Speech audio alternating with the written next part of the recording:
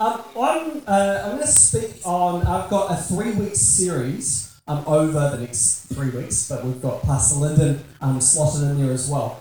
And it's quite a simple idea, but I think massively important. It's an idea, most of you will go, yeah, I know this idea, this concept, but I'm going to make the point that, like me, you probably don't always walk in the knowledge, the outworking of this thing that you know. So I'm going to go to a scripture, Romans 12:12. Many of you know it very well, and I'm glad you do, because it kind of makes my point. Therefore, I urge you, Paul writes, brothers and sisters, in view of God's mercy, to offer your bodies as a living sacrifice, holy and pleasing to God. This is your true and proper worship. Do not conform to the pattern of the world, but be transformed by the renewing of your mind. Words I've highlighted there. Conform, world, and transformed. Here's the thing. I own a car. Okay? That car has 4 decent tyres on it. It's got a warrant. It's got a registration. It's got fuel in it. I learnt to drive a car when I was young. I think I was like 9 or 10 on my cousin's farm. They used to have in Cambridge, up in the Waikato, we had these massive maize fields. And any farmers, you're going to be shocked at this. But my cousin, who's a year younger than me, so he must have been 9, I might have been 10. He bought 4 minis for $700, and he was a farm kid, so he had the money. And he bought 4 minis, and we all learnt to drive in this massive paddock that was like filled with maize, and we would just drive through them, and that's how we learnt to drive. Yes, as you can imagine, occasionally you'd be like, see a thing of orange go past, and you're like, oh, that was lucky. But I did learn to drive. And for the most part, I know how to drive. Maybe at some point in my life it was more sideways than going forward, but that's okay. So I know how to drive. I have a vehicle with warrant and a registration. I know the rules, mostly. Occasionally I have to check with my wife, what's the giveaway rule here? Okay. But my point is, am I driving a car right now? I'm not driving a car right now. So I can have all the knowledge, wisdom, understanding, and maybe even the mechanic knowledge that I understand how a combustion engine works, how driveline works, how drivetrain works. I can have all those things, but if I'm not in the car driving, I'm not driving a car. And I often find that we may know all the things, we may understand the scripture, Romans 12, for example, in this case, that do not be conformed to the pattern of the world, but be transformed by the renewing of your mind. Many of you know it. I know it. But I had an incident. I had a situation that happened to me, and I'm going to be vulnerable. Is that okay? Is that all right to be vulnerable? I remember at some point in the past, I was vulnerable at the front about something that I wasn't perfect, and I was dealing with stuff. And this person decided it was a good idea to, on social media, to have a go at me for being vulnerable. Can I just say that's really dumb?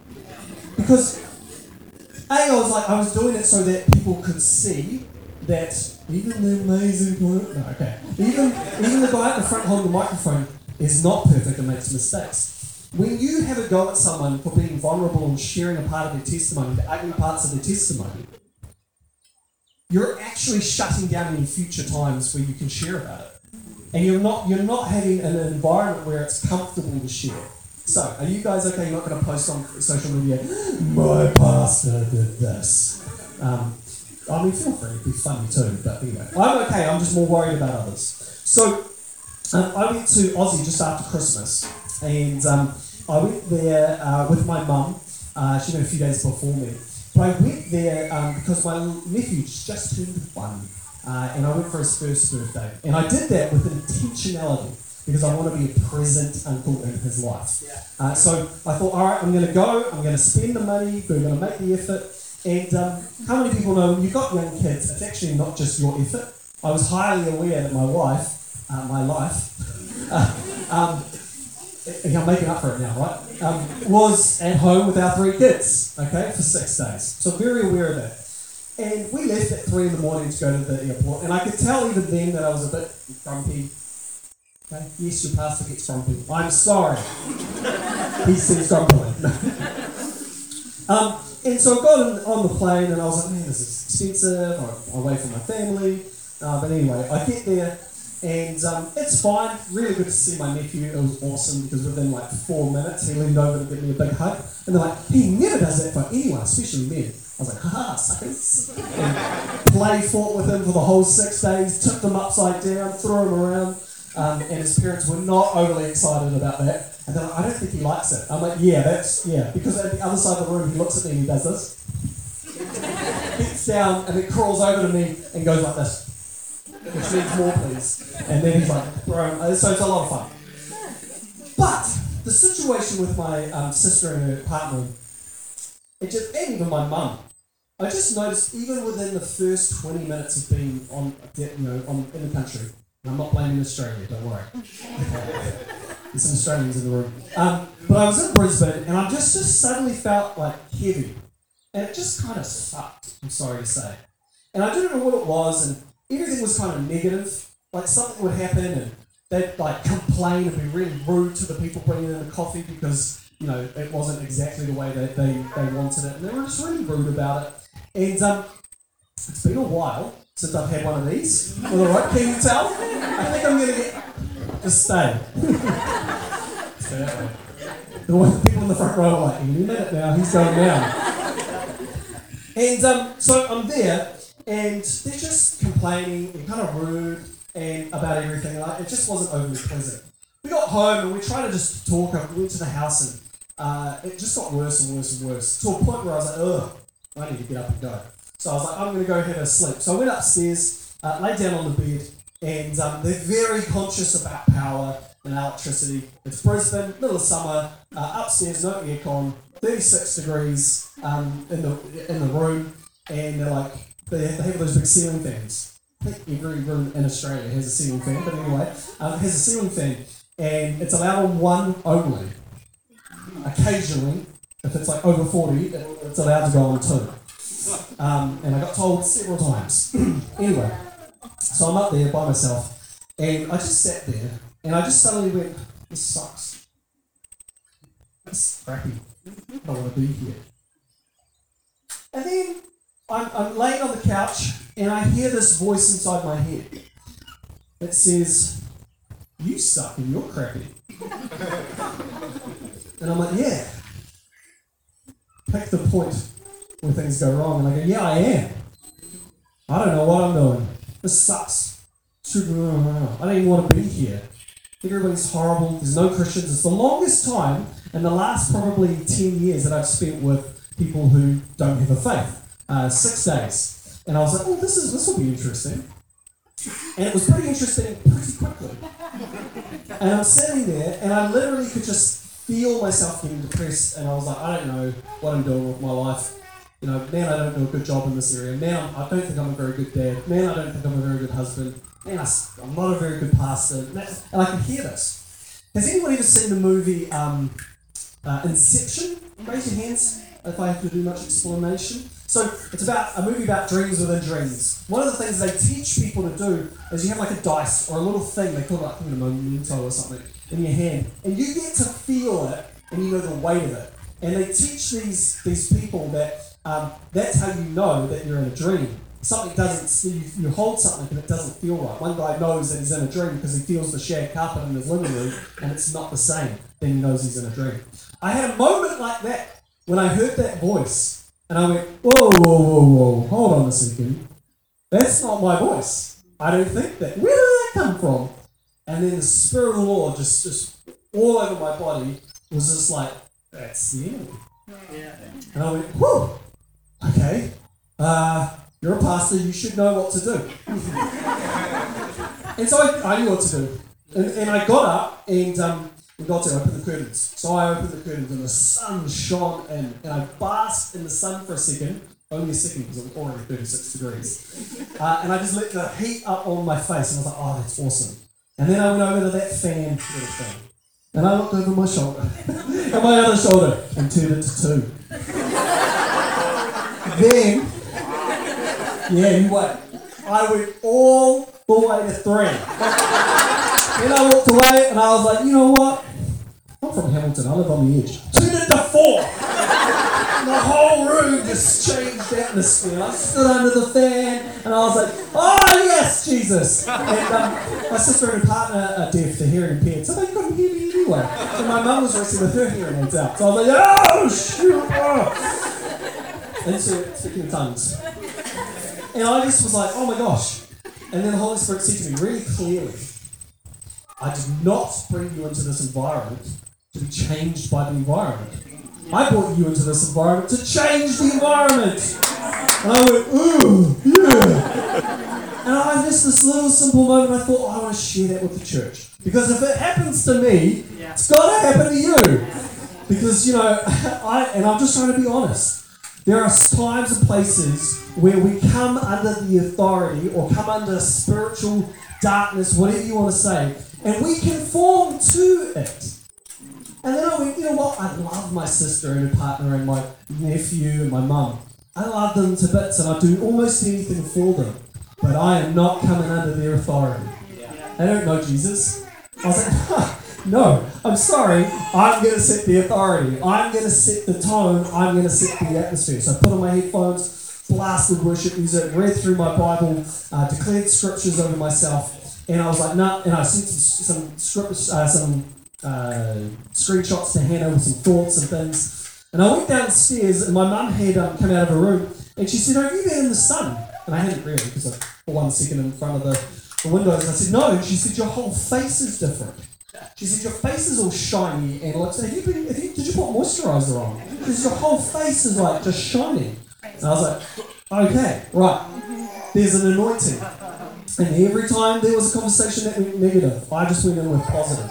Every time they were ripping people down, I was lifting people up. And it actually got easier and easier, and more like a game. Yeah. I'm like, where's that rabbit? Bang, there it is. I mean, where's that rabbit I can hug? Sorry, vegetarians. Every time, and I just was time and time again. And I just went, oh man, all I've got to do is I've got to recognise when it's happening.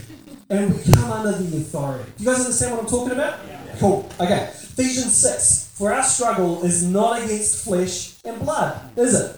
But against the rulers, against the authorities, against the powers of the dark world that would... the dark world, and against the spiritual forces of evil in heavenly realms. We often come under the influence of others, or even spiritual influence from time to time. We put up with it. Can I borrow your glasses, please, Mum? This is my mother-in-law. Oh. I think we all have glasses. We've got a trench coat with a whole bunch of glasses packed in. And often we put glasses on. Wow. Look at you beautiful people. Do they suit me? Yes. Okay. So you put glasses on and you've got a lens on. And I'll tell you what. Being a pastor the last 7 years, I have realised, and this is weird, trippy. Let's get to this point quickly. Okay, that's better. Alright, I have realised that there are so many people walking around with lenses on their eyes, and they look to the world, through a lie, through an incorrect theology. Man, the amount of people that wear rejection glasses is horrific. If Hannah says to me, my brother-in-law Jerry says, sorry, if I found out that he went fishing with Mike, that's fine, he went fishing with Mike. I get these bad boys out, my rejection glasses. He went fishing with Mike suddenly means he doesn't like you. You're not of value. In fact, they actively don't want you there. How many of us are coming under the authority of things that we've just put up with? Man, 2024, you can have those back. 2024, I want us to be a year where we get rid of the glasses. Let's get some laser eye surgery if you can. What have you been putting up with? What reality do you live with that was never God's desire for your life? I know in the 50s and 60s and before, when they had circus elephants, they'd get a baby elephant and they'd put a big shackle around its ankle, and then they'd have a big massive chain, because even a baby elephant's pretty strong. They'd have a huge post sunk in the ground, and it would ran and try and get away, try and be with its mother. And they would try really, really hard. But eventually, it would begin to understand how long the chain is and how far it can really go. And it will grow and grow and grow. And you would think they need to get a more powerful chain, but they don't need to. Because the baby elephant has learned its restrictions. And so they get rid of the chain. In some cases, they only have rope. A giant elephant with a rope tied to it. As soon as it feels it around its leg, it goes, I can't get away. What is in your spiritual life? What have you come under? What have you as a big elephant only have a rope tied around your ankle and you think it's impossible, but actually it's a lie of the enemy? You have incredible authority and influence. So the title, if you're writing notes, of the sermon series is called the Influencer Series. Not Instagram, but the Influencer Series. And this one is Sons and Daughters with Authority. This is what this one's called. See, I believe God is asking us, are we influenced or are we influencers? Do we let the tone set us wherever we go, or do we set it? Are we led or are we a leader? Are you a thermometer or a thermostat? Yeah. See, a thermometer, he just takes the temperature of the room. A thermometer, all they do is go, it's 32 degrees, I'll be 32 degrees, that's what it is. How many of us, and I'm putting my hand up, walk into areas of my spiritual life, in my marriage, in my parenting, in my job, do I just go, that's what it is? Or am I listening to the Lord and go, no, I'm not a thermometer, I'm a thermostat, baby. Because a thermostat's different to a thermometer. A thermostat knows what the temperature is, sets the temperature, and either has a heat source or a cooling source to get it to the temperature that you know it's meant to be at. Gosh, I want you to be thermometers. Wait, thermostats. I want you to be thermostats. You don't go home and go, my Pastor Juno, just a thermostat. Do you know who one of the first people to talk about this idea of a thermometer versus thermostat was? Let me read his quote. The early Christians rejoiced when they were deemed worthy of the suffering in what they believed. In those days, the church was not merely a thermometer that recorded the ideas and principles of popular opinion. It was a thermostat that transformed the mores of society. Dr. Martin Luther King Jr. See, I think we need to walk in the authority of who we are. He appointed 12, Mark 3, verse 14. That they might be with him and that he might send them out to preach and to have authority. Can everyone say authority? Authority to drive out demons. Our jobs as believers, followers of Jesus, if you are one, you're getting to know, this is also a good example as well of what a Christian is. Our job as believers is to walk out the principles of the kingdom of God, activated with the power of the Holy Spirit and walking in sonship authority or daughtership authority. Walking in it. You actually have within you, under the name of Jesus Christ, the authority to act and speak in his name for his purposes. And because of the finished work of Jesus, you have the authority to use the name of Jesus to put sickness to flight. In my name, in Mark 16, it says, in my name they will lay hands on the sick and they will recover. They use the name of you can use the name of Jesus to combat every area of spiritual control and spiritual blockage. Therefore, this is Philippians 2. Therefore, God elevated him to the place of the highest honor as Jesus and gave him the name above all other names. That is the name Jesus, where every knee should bow in heaven and on earth. You have the authority to stand against the enemy in his name. The name of the Lord is a strong fortress. The godly run to him and are safe. I'm hoping that right now you're having a wee think about what area am I not coming under God's authority, but under the authority or setting of what someone else has put. You can actually be, on a day-to-day basis, everyone, you can actually be a peacemaker, a tone setter, a love giver, a hope reminder. You can be a relationship healer, a conduit for God's grace. And he wants you to be a city on a hill. sitting on a hill, lights up for everybody else. I had this picture this morning when I woke up. Is the authority that God's given you, like real, genuine authority to change environments in your workplace, your marriage, your family. Is it a badge that you can put on and then lose down the side of your car seat? Is it a badge? Or is it a tattoo? It's on your skin and a part of your skin, part of who you are. I'll be honest again. A lot of the time for me, I think I realised it's a badge. I got to Australia and was like, it's a badge. Where's my authority? No, I can carry it. It can be a part of who I am. It doesn't mean that I go around saying, you're wrong, I'm right. No, but we can change the atmosphere like I did. I just went, what the heck? What am I doing? No, I know what I'm doing. I'm going to set the tone, and I was able to change it.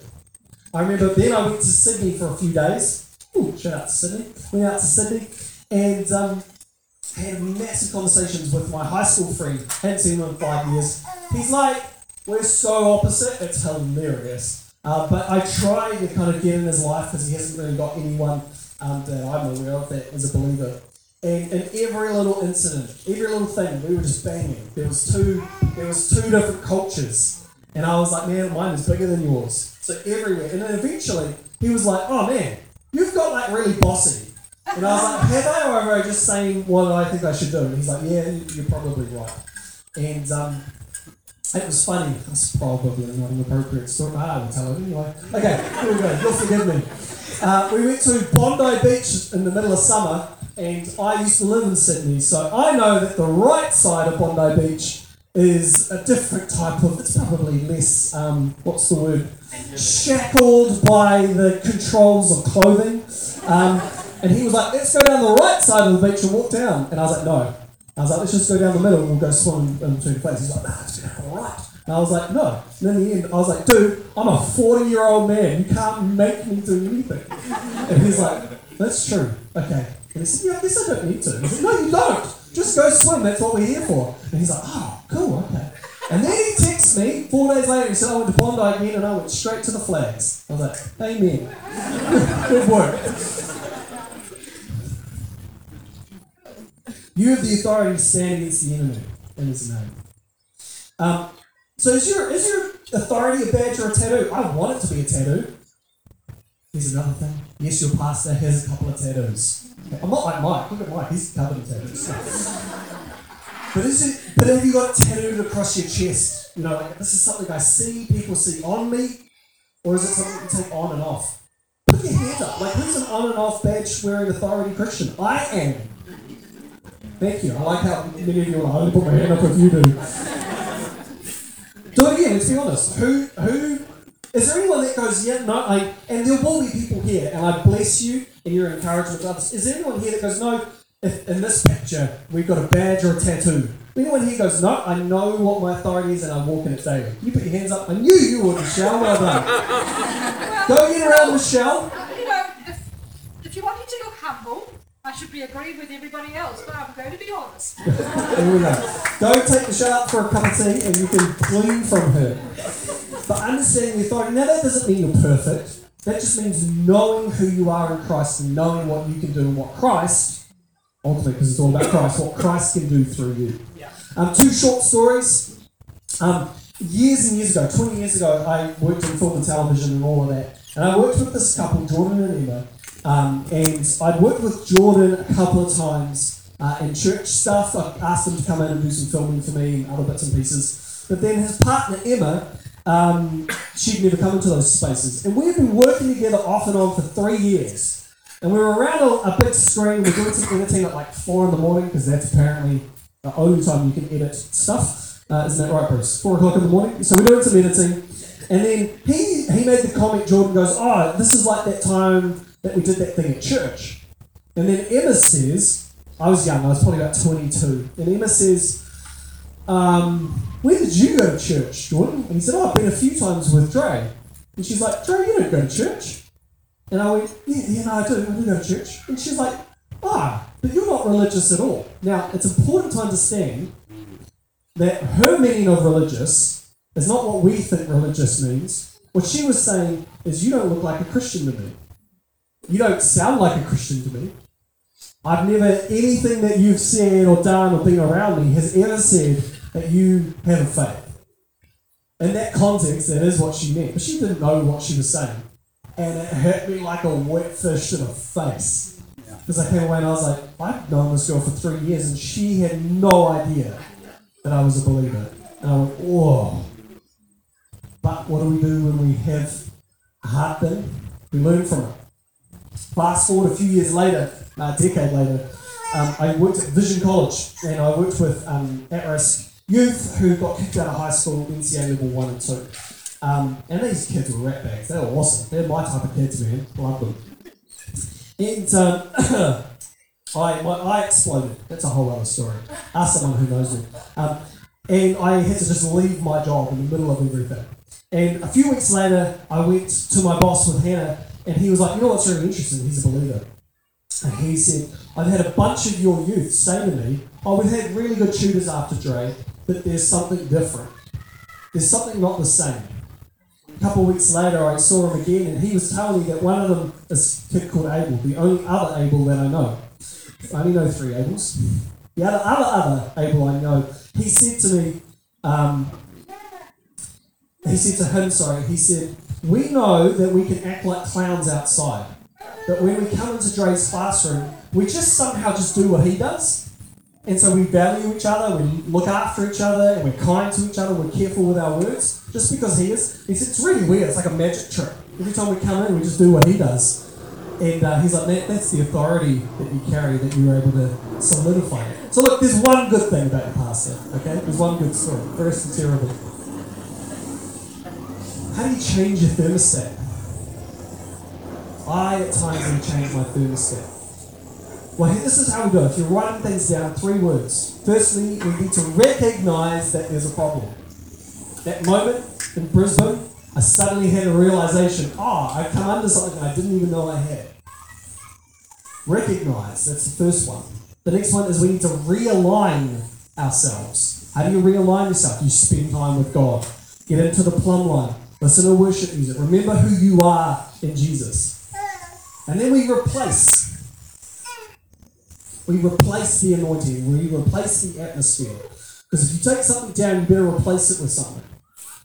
And so as I left that house, I laid my hands on it. I was like, this is a house of love, joy, of positiveness. This is a house where I declare that one day there will be people walking in faith here. This is a house, and I declared it over them. My little nephew, I kept taking him for walks. They were walks, but they were also prayer sessions whilst I was walking. I was like, ooh, laying hands on him as I went around the block, declaring over him. They're like, oh, you love walking with him. Yeah, 36-degree heat. I'd come back all sweaty and puffed and prayed up.